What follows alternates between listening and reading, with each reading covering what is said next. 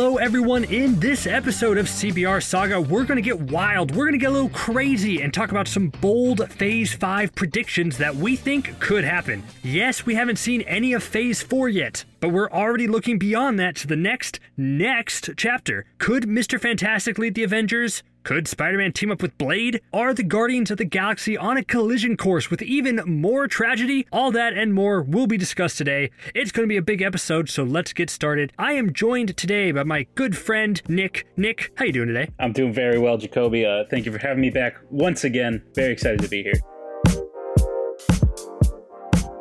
We're talking about the future. We're talking about big things happening down the line because Phase 4 is here. But let's look even beyond that because that's what people love to do, looking beyond what we already know. And there's a lot of Phase 5 that we don't know yet because there's a lot of different directions that they think could go. And we kind of came up today with some really fun Phase 5 theories. And the first one that I kind of want to talk about is centered around Mr. Fantastic of the Fantastic Four. I think Mr. Fantastic is a great character. He is going to be destined for big things in the MCU, and I think in Phase 5, he is going to lead the Avengers. Nick, plausible or implausible? Absolutely plausible. You're talking about a guy that has done what you're talking about for years in the comics. He's led multiple teams. He's been part of the Marvel's Illuminati group, and he's led his own team, the Fantastic Four, for years. So I could absolutely see if you bring in a person like Reed Richards, who's supposed to be one of the smartest people in the universe, of course he's worthy of leading a team like the Avengers. Then he has two teams to lead. Like, that's kind of fun, right? Like, he has like his Fantastic Four, and then he's like, hold on guys, like, I actually gotta go lead this bigger team for a second, BRB. I gotta go deal with some stuff. That'd be a cool dichotomy to have. I think it'd be awesome if, like, well, one, you could do them at the same time, short, or I think it'd be cooler. There's precedent in the comics and whatnot. Spider-Man has joined the Fantastic Four before. I don't know for sure about any other characters, but how cool would it be to set up the Fantastic Four and for them to be like, Reed, we need you to lead the Avengers, and he goes to lead the Avengers, and then like Sue or Ben gets to lead the Fantastic Four with an additional fourth person, maybe someone we know, maybe someone like Shuri, maybe someone like Spider-Man, maybe someone like Nova. These are the things that get me excited. So if we kind of play with the idea that Mr. Fantastic does become the leader of the Avengers in Phase 5, I imagine Phase 5 is when we're going to get a Fantastic Four solo movie, right? I mean, like, I feel like that just has to happen. Do you agree? I would think, unless they pull a thing where, because if you remember when they first released Phase 3, there was no Spider-Man movie on it, and then they just sort of plopped a Spider-Man movie in a random date in the middle of the summer, and it was great, and we all loved it. So unless they do the same sort of thing with Phase 4, where maybe they tease the Fantastic Four in a movie that we weren't expecting, and then they're like, by the way, next year there's a Fantastic Four movie coming out. I think Phase 5 is the absolute latest, because they're definitely going to want to get that out for us. And that would make sense what you're saying about the tease, because we have Ant-Man and the Wasp 2 or Ant-Man 3 or however you want to number those, which reportedly Kang the Conqueror, right, who has very close ties with Reed Richards and the Fantastic Four overall. That could be the tease that we get now. Maybe if it's received well, Fantastic Four movie because the MCU says why not, or a Fantastic Four movie in Phase 5 that kind of sets up this family of this threat. Whenever we do get the Fantastic Four movie, what do you think would prove that he would be worthy enough to lead the team? Because, like, in my mind, obviously Galactus is a huge threat and is a huge Fantastic Four villain. But if regulating him to just one movie is kind of a waste. But if you have Fantastic Four face Galactus in their first movie and make it good, then that kind of proves that, yeah, this guy should lead the team, right? So it's like, how do you balance that? Is there another way that you would go about proving that he's the leader? Ooh, I mean, having Galactus be the first villain of the Fantastic Four face worries me a little bit, just because it's kind of like, where do you go from there? Yeah. I feel similarly about Doctor Doom, but you're right. You do have to sort of give us a villain with at least enough presence that Reed Richards leading the Fantastic Four to take out this villain really proves himself to the rest of the people in the MCU, because you're going to have new leaders of the Avengers. You might get like a Shuri, you might get a Black Panther, you might get a Doctor Strange now leading the Avengers, and these are characters with incredible levels of intellect, incredible levels of leadership. So I agree. The first villain that comes to my mind, and you'd have to really tweak him, but is Mole Man. And I think it'd be really cool to set up Mole Man as this person whose work underground is actually causing seismic activity on such a level that it would destroy the Earth. So Mole Man not being the threat of a Galactus or a Doctor Doom, so to speak, but starting off with him could really prove, just not him being the threat, but what he's doing could destroy the Earth.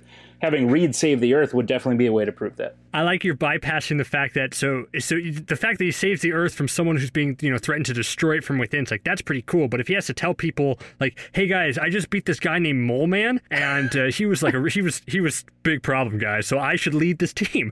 That probably wouldn't go over very well. Well, they probably just won't. They'll leave the name out. And they'll be like, what listen, happened? bad It's like, stuff I don't was even happening. know. It was weird. It was a really bad guy. Trust me.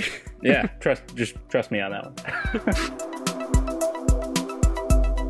All right, so I think Mr. Fantastic, now I want him to fight Mole Man, and I don't even care where that leads. If he leads the Avengers or not, I just wanted to fight Mole Man.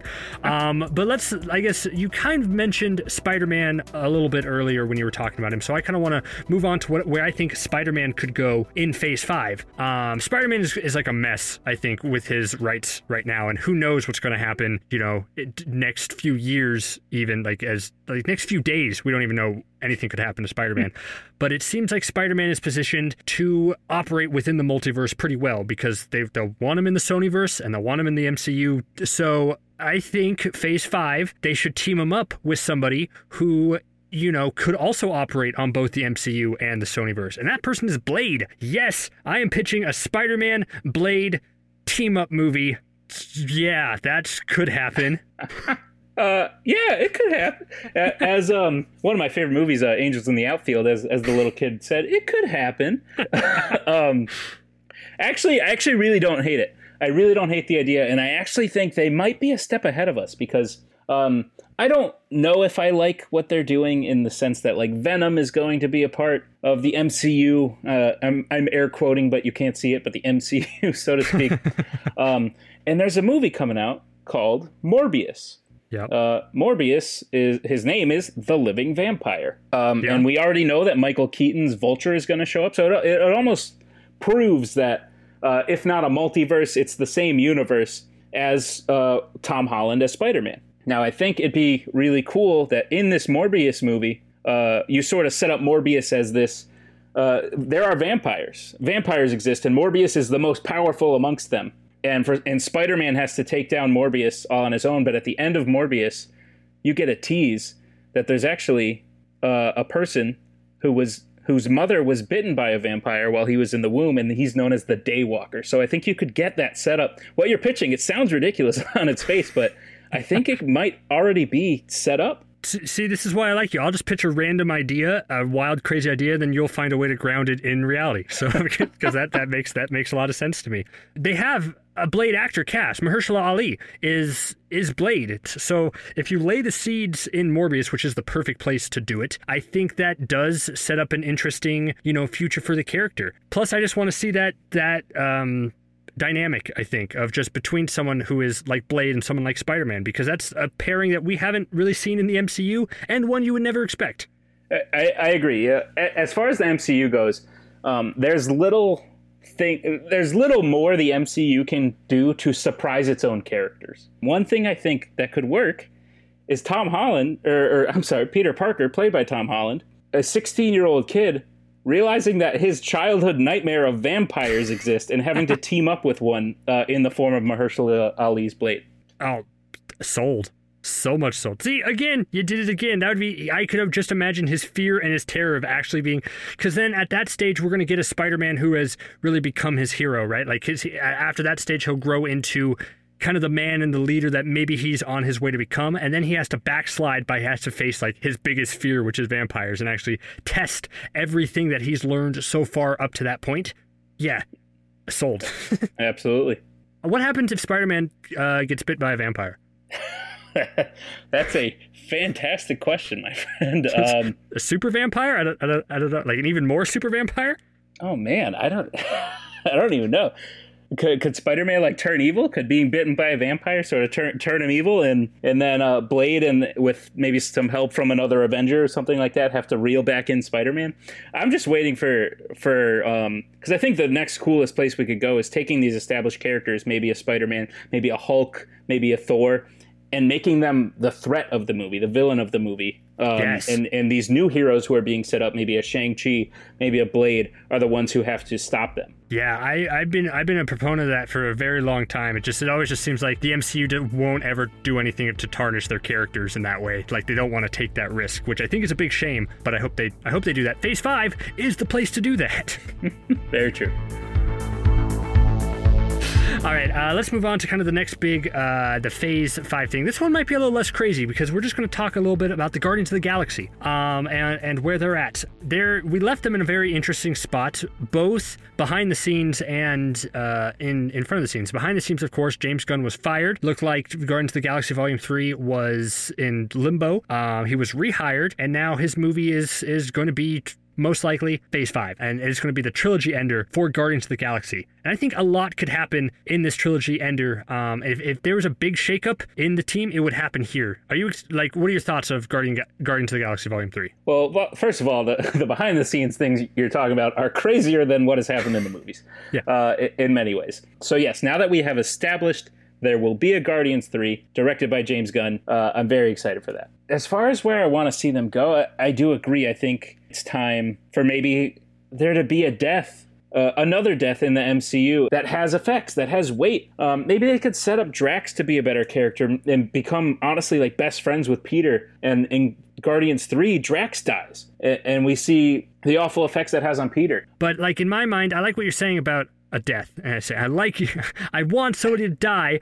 It's not really what I'm saying, but I'm just saying I think that would be fitting kind of for like the story of what the Guardians of the Galaxy kind of represent, which is this team of ragtag heroes that sometimes lose, like they could lose members, they could fail at times but they can build back. So if you kind of run through that list, because I feel like the thing finding Gamora and reuniting her with Peter, I think Peter and Gamora are safe. If anything, I would be like, if them finding Gamora kind of triggers this, we should retire from this space outlaw life and live a life together, or do our own special thing. So I think those two are safe. Groot is not going to die again, so I do think it's going to be Drax, but I could also see the case that Rocket be the one to bite the dust. I like the rumors, like a year ago, there was like some leaked Guardians of the Galaxy Volume 3 rumors where it was like Drax's, family was going to come into play, and Rocket was going to discover his origins a little bit more. If Drax's family is in play, then I would rather have Drax have a happy ending, and I would think it would be fitting for Rocket's character to end up sacrificing himself for the team again, because when that franchise started, he was the last character to do something like that. So if he was willing to give up his life to save his friends, I think that would be a great bookend to the character, and it really hurt. But who would it hurt more for you if Drax died than Rocket died? Who would sting the most? Who would rip your heart out? At the moment, it would not hurt as much if Drax died. They have to do a lot more with his character to sort of make me care about something like that right now. Yeah, I agree. Because oh, sorry. I was just gonna say, I didn't know you were pausing for dramatic effect. Oh, it was about to be very dramatic. Because here's the point I'm gonna lay on you. Okay. If there's one thing Guardians of the Galaxy Volume 2 did, I didn't love that movie, but if there's one thing it did, it showed us that the Guardians are a family. And it made us believe that. So much so to the point when in Avengers Endgame, Nebula shows up and Rocket has just realized that his family is gone. Peter, Mantis, Drax, Gamora, they're all gone. You can see that heartbreak in his face. So the fact that Rocket has known what it's like to lose his whole family would put so much more emotional weight behind the idea of him sort of sacrificing himself to save them. And the other thing Guardians 2 did, it showed us how Yondu and Rocket are literally mirror images of each other. And what's the last thing Yondu did? He sacrificed himself for the one person he loved in his life. No matter how much of a jerk he was the rest of his life, he was redeemed. So what you just pitched to me is literally the mirror image of Yondu's end, which they have already set up again, Jacoby. Yeah, but that I was thinking about that, and the problem with that is that too much of the same thing? We literally would just see the same exact character beats that Yondu did in Volume 2 with Rocket in Volume 3. Is that treading water a little bit? Maybe. However, we're talking about a long time from now because that arc you just talked about, we just saw with Tony Stark, with Iron Man. He just did that in Endgame. That's he true. sacrificed himself for the greater good. So the act itself, if it were to happen movie after movie after movie, I agree it might get old, but I think if we're talking about a Phase 5 movie here, we got a lot of time to build up and shape Rocket as a character more. I agree. I heard those rumors as well, and I am actually really excited for Rocket to get more of his backstory, because I think that would complete him as a character and make his send-off even more meaningful to us. Oh man, we're gonna, no matter what though, it sounds like we're gonna be in for a tearjerker in Guardians of the Galaxy Volume 3 whenever it comes. All right, let's kind of move on to our last point here, to talk about a character who I think can be set up for big things in the MCU if done right. I think it's Captain Marvel. Captain Marvel's movie was good. It wasn't a game changer, but it just proved how powerful that she is. And how important of a character that she is overall to the MCU going forward. So you kind of have to think of what Phase 5 could do with her in order to solidify her her awesomeness, like really like the befitting of her powers. And I think something that could work really well, in my opinion, is that if she forms a new Space Avengers team. Like, picture this, like Nick Fury has his Sword organization up and running, and he works in tandem with both an Earth-based Avengers and a space-based Avengers. And behind the scenes that works, because then you can have Earth movies and space movies and not worry about them overreacting. From a logic standpoint, it makes sense to have different teams elsewhere. And I think Captain Marvel is literally the perfect person to form this Space Avengers and, establish her own team of cosmic MCU heroes to fight cosmic bad guys. That's what I want to see with her character. Do you agree, or do you want to see her go a different way? I agree, and I think it's plausible, because this is kind of what she's been doing already. The reason, and I don't love the writing necessity to do this, but the reason she wasn't in Endgame a whole lot is there's a whole lot of other planets, and the same thing that's happening on Earth is happening there. So yeah. I'm covering a lot of ground. That's a line from Avengers Endgame that Carol Danvers gives. She's already been sort of policing the rest of the universe, helping out those who in need who are not based on Earth. So the motive is there. It's absolutely there. I didn't love the Captain Marvel movie. It's not one of my favorites. And the reason being, I love how awesome she is. The powers are very cool, but they pose a very serious problem in the fact that she's kind of unbeatable. Yeah. Since she's shown up, they have to write her out, because if she's there, she can just win. Beat everything instantly. Yeah. I think something needs to happen that depowers her a little bit. I don't know what it is. I don't know how well you would do it, but you're pitching this team to me and it sounds awesome, but I have to sit here and be like, why does she need a team? She took out Thanos on her own, basically. Okay. She just plowed through his ship. Let's spitball some things. So, say, because in the comics there's kind of that arc, the old man Cap, where he loses his powers and he becomes kind of like a leader of S.H.I.E.L.D. Because they're not going to do that with Captain America now, what if they do that in some semblance with Carol, where something happens where they strip her of her powers and she has to prove that she isn't just this hero based off how strong she is, that she has to actually lead the team like she once was a part of in Captain Marvel, and have her own space adventures. Huh? I like it. I just want your approval, Nick. That's all I want. Approved. However, I have another idea. Okay. I believe the last video we were in together, we talked a lot about the X-Men. There's a certain X-Men who has existed. She's already been in plenty of the movies. Her name is Rogue. Correct. Someone out there correct me if I'm wrong, but I'm pretty sure in the comics Rogue can fly. Yeah. Rogue has superpowers, and the reason Rogue has these powers is because she once held on to Captain Marvel for so long that some of Captain Marvel's powers got permanently imbued in her. So if we find a way to introduce, maybe not the X-Men, but a character called Rogue who has these abilities and then later reveals she's one of the X-Men, that's a good way to sort of maybe cut her powers in half. Like, Captain Marvel has this interaction with Rogue. Rogue now has superpowers, and Captain Marvel's like at half the strength, and now she needs to form this team because there's a threat that she can't handle on her own anymore. That is brilliant, because that not only solves kind of the problem that we're talking about, but it leads to something epic with the X-Men, and it does so in kind of a natural way. And that's much better. I've just scribbled on a piece of paper here, like maybe she gets hit in the head really hard and she loses her powers. So I like yours. I'm gonna scratch out this idea, and I like yours instead. Can I pitch a member to be on Captain Marvel's space squad, so to speak? Please do. Okay. I love the movie Thor Ragnarok. However, if I was to change one thing about Thor Ragnarok, I would change the post-credit scene, not the very end with Jeff Goldblum, but I would. Because you don't want to touch that. That's gold. No, that is cinematic gold. We don't touch that. No, but the one where sort of Thanos' ship appears and Loki and Thor are like, oh my gosh, who's that? And then we cut. I don't think we need that scene. I think Endgame starts out well enough and we know what's going on. I think a better scene is we cut to Glenn Close and John C. Reilly as Nova Prime and Denarian Day from Xandar, from the first Guardians of the Galaxy movie. Because there's a line in Avengers Infinity War, Thor says he got the Power Stone last week when he decimated Xandar. Now, we don't need to see the decimation of Xandar, but in the sky, we see Thanos' ship.